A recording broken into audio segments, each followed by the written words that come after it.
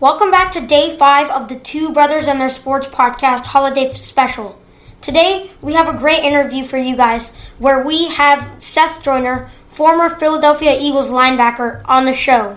This is a rerun of that interview, and also included is Two Brothers, Two Picks for Week 16, the first week of the Fantasy Football Finals. We hope you enjoyed this interview and our Two Brothers, Two Picks. Former NFL linebacker, played in the NFL for the Philadelphia Eagles, Arizona Cardinals, Green Bay Packers, and Denver Broncos. In 1991, Mr. Joyner was named NFL Player of the Year by Sports Illustrated and received runner-up honors for Associated Press NFL Defensive Player of the Year while a member of the Philadelphia Eagles. Mr. Joyner won Super Bowl 33 as a linebacker for the Broncos in 1998, which was the zenith of his career. Mr. Joyner is one of 44 members of the Philadelphia Eagles Hall of Fame and a 2019 nominee for the Pro Football Hall of Fame. Mr. Joyner, thank you for joining us today. Thank you, guys. How you guys doing today? Good. How are you? I am great. Great to be with you. Tell us a little bit about the beginning of your sports career in college and after that. Well, I played sports my entire life. I played baseball, basketball, and football. But by the time I got into high school, I realized that I was much more of a football player than a baseball or basketball player. And, my passion for the game, my love for the game, and, my dream to play in the NFL, I realized that, college was the next step.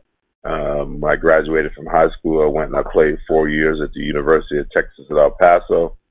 And then I was drafted, in the 8th round by the Philadelphia Eagles in 1986. How did it feel to be drafted by the Eagles?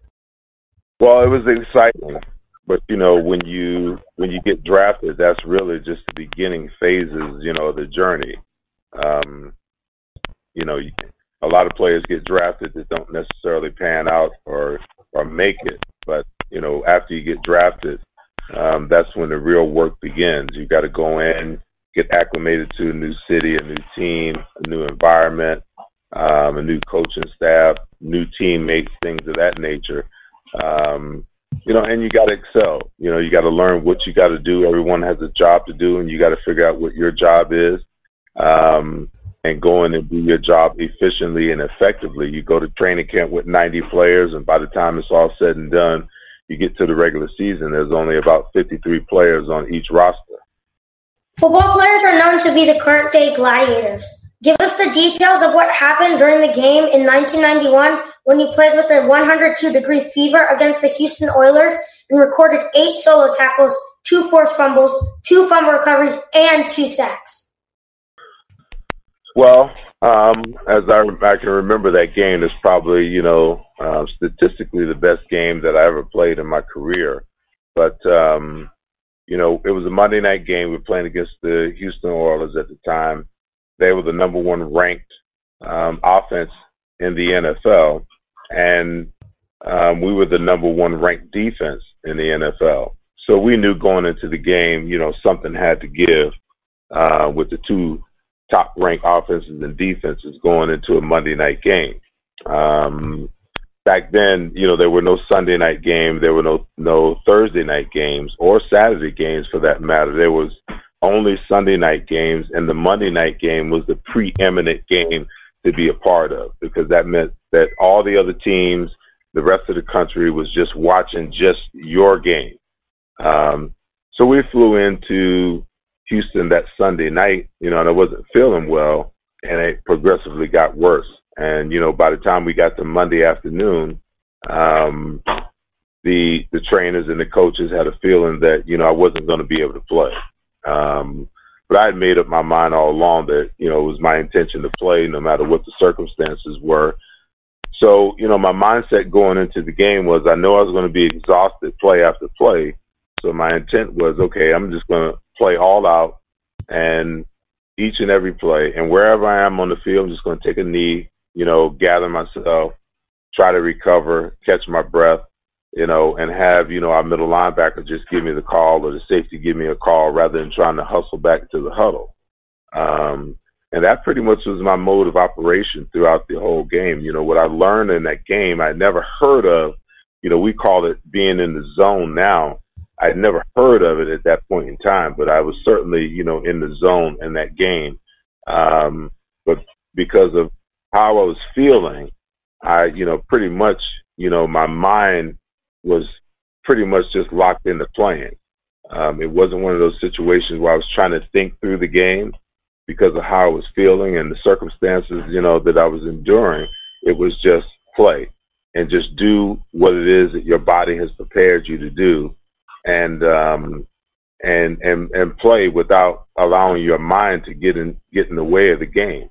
And the rest is history. You know, the learning piece of that for me was, you know, at that point, like I said, I didn't know what the zone was, but I was forever throughout the rest of my career trying to get back into the zone. But it's something that just naturally happens. It's not something, you know, that you can force into being. How did you convince the team docs and trainers to let you play in the game? Well, you know, I'd been a starter for quite some time, you know, since 1986, and, you know, there was no damage, you know, no physical damage that I could do to myself by playing. So, and I was an important part of the defense as well. So it wasn't one of those situations where, you know, they were going to fight me to not play.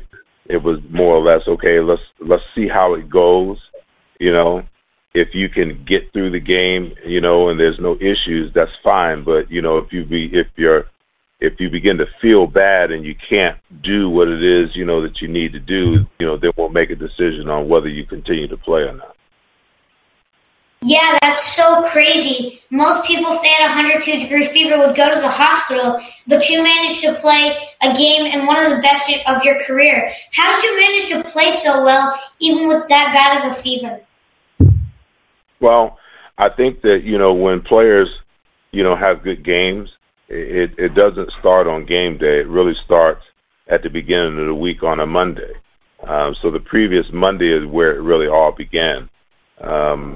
I'd always been a player throughout my career that prided himself on being prepared, you know, studying your game plan, studying your opponent, watching as much game film as you could, looking for tendencies, you know, against your opponent, what they like to do, who their favorite receivers and running backs are, what their strengths and what their weaknesses are, you know, throughout the week. So if you kind of do all the work leading up to the game, by the time you get to the game, you eliminate a lot of the thinking that sometimes paralyzes and plays players if they're not prepared. So preparation for me is always, you know, a key. If you're prepared, then you can confidently go into a game knowing that you're going to have a good game. Conversely, if you're not prepared, you go into the game wondering whether you'll have a good game or not. During your time at the Eagles, the NFC East was known to be one of the toughest divisions in the NFL. What was it like playing against your NFC East rivals? Well, those games were always battle games because you just knew, you know, they were familiar opponents because, you know, you're going to play your division rivals twice a year, every year, so we knew each other well. You knew what they were going to do. You knew what their strengths were. You knew who their best players were. You knew what their weaknesses were. So they were just full-on battles and a lot of fun, to be honest with you, because if you won the division, you know, you had bragging rights, you know, until the next football season. But there were a lot of great players and a lot of great coaches, you know, on those teams during that era. And, you know, we had some battles. We had some major battles, no doubt about it. Was it a dream come true to be named NFL Player of the Year in 1991 by Sports Illustrated? It was. You know, it was a big year for me. I had a lot of success that year. I came in second, actually, in the Defensive Player of the Year balloting. But that was a tremendous honor because there was a lot of great football players playing in the NFL during that season. A lot of great years by a lot of great players, and for me to be recognized and selected as the NFL Player of the Year was pretty special. What was it like to play in 2 Super Bowls and win one of them? Well, they were both awesome. The first one was, heartbreaking to, play in the NFL for 12 years and have a desire, and your number one goal was to get into, play in, and win a Super Bowl, and to lose the first one. I began to, feel like and believe that it was never going to happen, that I was going to be a Super Bowl champion. But the following year, I got traded from the Green Bay Packers to the Denver Broncos. The Denver Broncos repeated as champions that same year, and I was able to retire, as a Super Bowl champion. It's incredible, to realize that a guy drafted in the 8th round would last 13 years in the NFL, but also become an All-Pro, also, walk away as a Super Bowl champion. It was kind of the cherry on the Sunday, if you will, of my career. What obstacles did you have to overcome to win that Super Bowl with the Denver Broncos in 1998? And how did the decision to retire come about after winning one Super Bowl?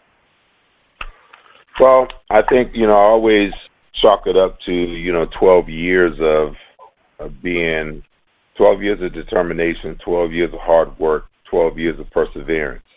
Now, there's a lot of great players, Hall of Fame players, if you will, Pro Football Hall of Fame players that, play long careers and never get an opportunity to even play in the Super Bowl, let alone become a Super Bowl champion. But, it's a culmination of a lot of hard work, a lot of determination, a lot of perseverance. And then, after I won the Super Bowl, there were really no other goals for me to accomplish in the game. I desired to play on, but, I actually went and worked out for the Rams that year. And it was my desire, to have an opportunity to compete for a starting job. That wasn't their plan. They wanted to sign me to come in and back up all 3 linebacker positions. And I felt like, well, if I'm in a position where I can't compete, and that's what I've done my entire career, if I can't compete for a starting job, then, maybe it's time to call it quits. And, I decided to retire. It was my own decision. I wasn't really forced out of the game. But, lo and behold, as fate would have it, that was the year that the Rams went to the Super Bowl and won. So Super Bowl Sunday, I wasn't too happy realizing I could have went to 3 Super Bowls in a row and won 2 Super Bowl rings. But, hey, those are the decisions that we make, and, it's probably a mistake. But, when you walk away from the game, you decide to retire, you do it with no regrets. What does it mean for you to be part of the Eagles Hall of Fame and a nominee for the Pro Football Hall of Fame? Well, when I got into the game, I got into the game to play because it was my passion, it's what I love to do. It's an honor to be in the Eagles Hall of Fame because there's not a whole lot of players throughout, the 75-plus year, almost 80-year history, of the franchise that are in that Hall of Fame. So that's a tremendous honor. The Pro Football Hall of Fame, to be a nominee for it, that's even bigger because you're talking about the history of the entire league, not just a team. So to be able to be up for consideration for that is extremely exciting, and I'm extremely hopeful that, one day that'll come to fruition. Tell us a little bit about playing alongside Reggie White, Jerome Brown, John Elway, Terrell Davis, and so many more great players. Well, it takes a lot of teamwork, for any team to be successful. In each team, they have stars, superstars, and role players. To be able to play with and to play against, some of those great names. Guys like Reggie White and Jerome Brown, and the many other great players that I played with in Philadelphia. That will always be cherished because those guys I grew up in the professional game of football with, and we did some pretty special and amazing things as a group. To be able to play in the NFL is a tremendous privilege. It's an honor because there's only 1,696 players every single year, plus the 10 players on every team, so another 320 players that actually make the practice squad. But to be able to play in the NFL is a tremendous honor because there's only a small percentage of players that play at the collegiate level to get an opportunity to go to the highest level and play against such great talent. This year, Mr. Joyner participated in the Monaco U.S. Celebrity Golf Cup. For our listeners, could you please explain what that is? Well, it's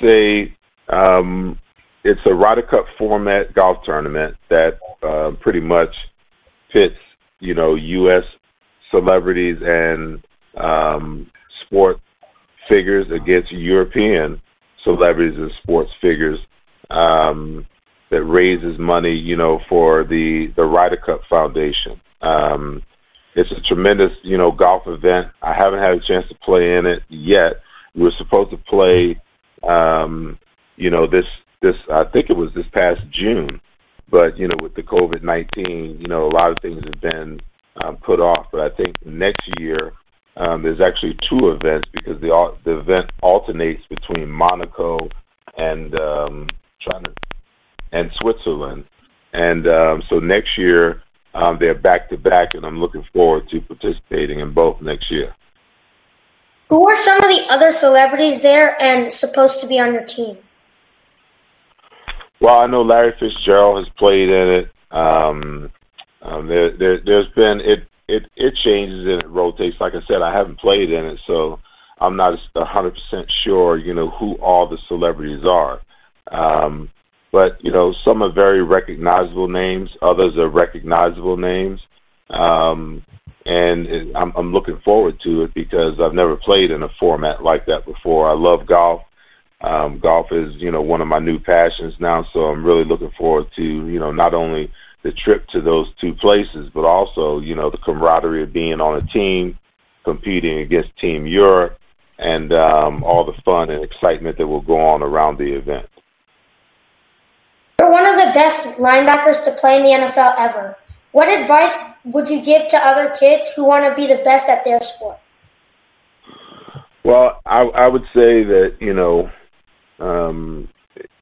you have to have an internal love for the game of football in order to make it from the youth level to play at the high school level and then to go on to the collegiate level and then have the opportunity to be one of the select few to play at the pro level. It takes a lot of hard work, it takes a lot of sacrifice, it takes a lot of commitment, and I think more than anything, you have to really love the game. The game of football is different than any other sport because of the physical nature of it. So there's a lot of requirements that come along with that. I mean, you got to love everything about it: the studying, the eating, how to eat right, how to train. Sometimes you even have to love, the aches and pains that come along with the game, because sometimes you have to ignore them in order to play the game because, you're going to get hurt, you're going to get beat up, you're going to get bruised, and that's a part of the game. So I would say, if it's a passion, then figure out what you have to do, to get better in every way, whether that's, your nutrition, whether that's your training, whether that's gathering and gaining information that will help you become better at the position that you play. And then, as you progress and become more advanced, what are you willing to put into the game to be successful? You have to study, you have to prepare, you have to put the time in. And that means that there's sacrifices, that you have to make. There's places you can't go. There's things you can't do. There's events you can't attend. Even, if you have a family, your family has to sacrifice, in order for you, they have to sacrifice time spent with you sometimes in order for you to be successful at what you do. So all of those things, should be considered and thought about, when one is endeavoring or thinking about becoming a professional athlete. Those are such important lessons to learn. Thank you so much for joining us today. We really loved hearing about the roller coaster of emotions you felt throughout your career, winning the Super Bowl felt. Many kids dream about that, including my brother and I. We appreciate your time and have a great rest of your day. Thank you, guys. It's been a pleasure to be with you. Take care. And now for our weekly Two Brothers, Two Picks. So my first pick this week is going to be one of our picks last week who actually performed very well, Logan Thomas. He's playing Carolina, and their game got moved from 1 p.m. to 4:05 p.m. But Terry McLaurin is doubtful. That just aids Thomas's case. He caught 13 of 16 targets last week with Dwayne Haskins under center. And with Alex Smith probably not going to play, it's probably going to be another week like that. And he's playing the 25th worst defense against tight ends in the whole NFL. And he's the number 5 tight end in all of fantasy. That just aids his case so much more. And you can still get him in 28.5% of leagues. So definitely, if he's available, he's a streamer for me. I'm starting him over Kittle this week, who actually just got activated off of IR. And my second pick this week is going to be Mike Williams, wide receiver for the Chargers. They're playing the Broncos also at 4:05 p.m. And last time Mike Williams played the Broncos, he had 21 points, 5 receptions for 99 yards and a touchdown. He's available in the over 40% of leagues. And with Keenan Allen being questionable, he's more doubtful because of what the Chargers have put out. It looks like he's probably going to be under snap count or not going to play, so doubtful. And Mike Williams, he's healed completely from his back injury, so he's going to be the number 1 wide receiver, even because he's not going to be under snap count. Or Jalen Guyton, or Tyrone Johnson. But Mike Williams is going to get significant targets. Not to mention, like I said before, he had one of his biggest games of the year against the Broncos. So he's a wide receiver 3 for me. If Keenan Allen's out, he bumps up to a low end, like one of the lowest wide receiver 1s, if not high end wide receiver 2 for me. And Arsh, who are your 2 picks this week? So my first pick is actually going to be Le'Veon Bell. Le'Veon Bell has been pretty amazing. He's been pretty amazing, even with Clyde Edwards-Helaire. And last week, Clyde was sidelined with an injury. And Le'Veon Bell had 15 attempts, 62 yards, and a touchdown, equaling 14.6 points. I believe that since Clyde Edwards-Helaire is not playing this game, I believe that Le'Veon Bell is going to do very well. And my second pick is actually going to be Baker Mayfield, quarterback for the Cleveland Browns. He's playing the Jets this week, who are 1-13. His average points is 16, and he's been playing out of his mind the past 4 games. 29 points, 30 points, 20 points. He's been amazing. And against the Jets, you better believe he's going to explode. So my 2 picks are going to be Le'Veon Bell for 1, and my second one is going to be Baker Mayfield. And my 2 picks this week are Logan Thomas, tight end for Washington football team, and Mike Williams, wide receiver for the Los Angeles Chargers.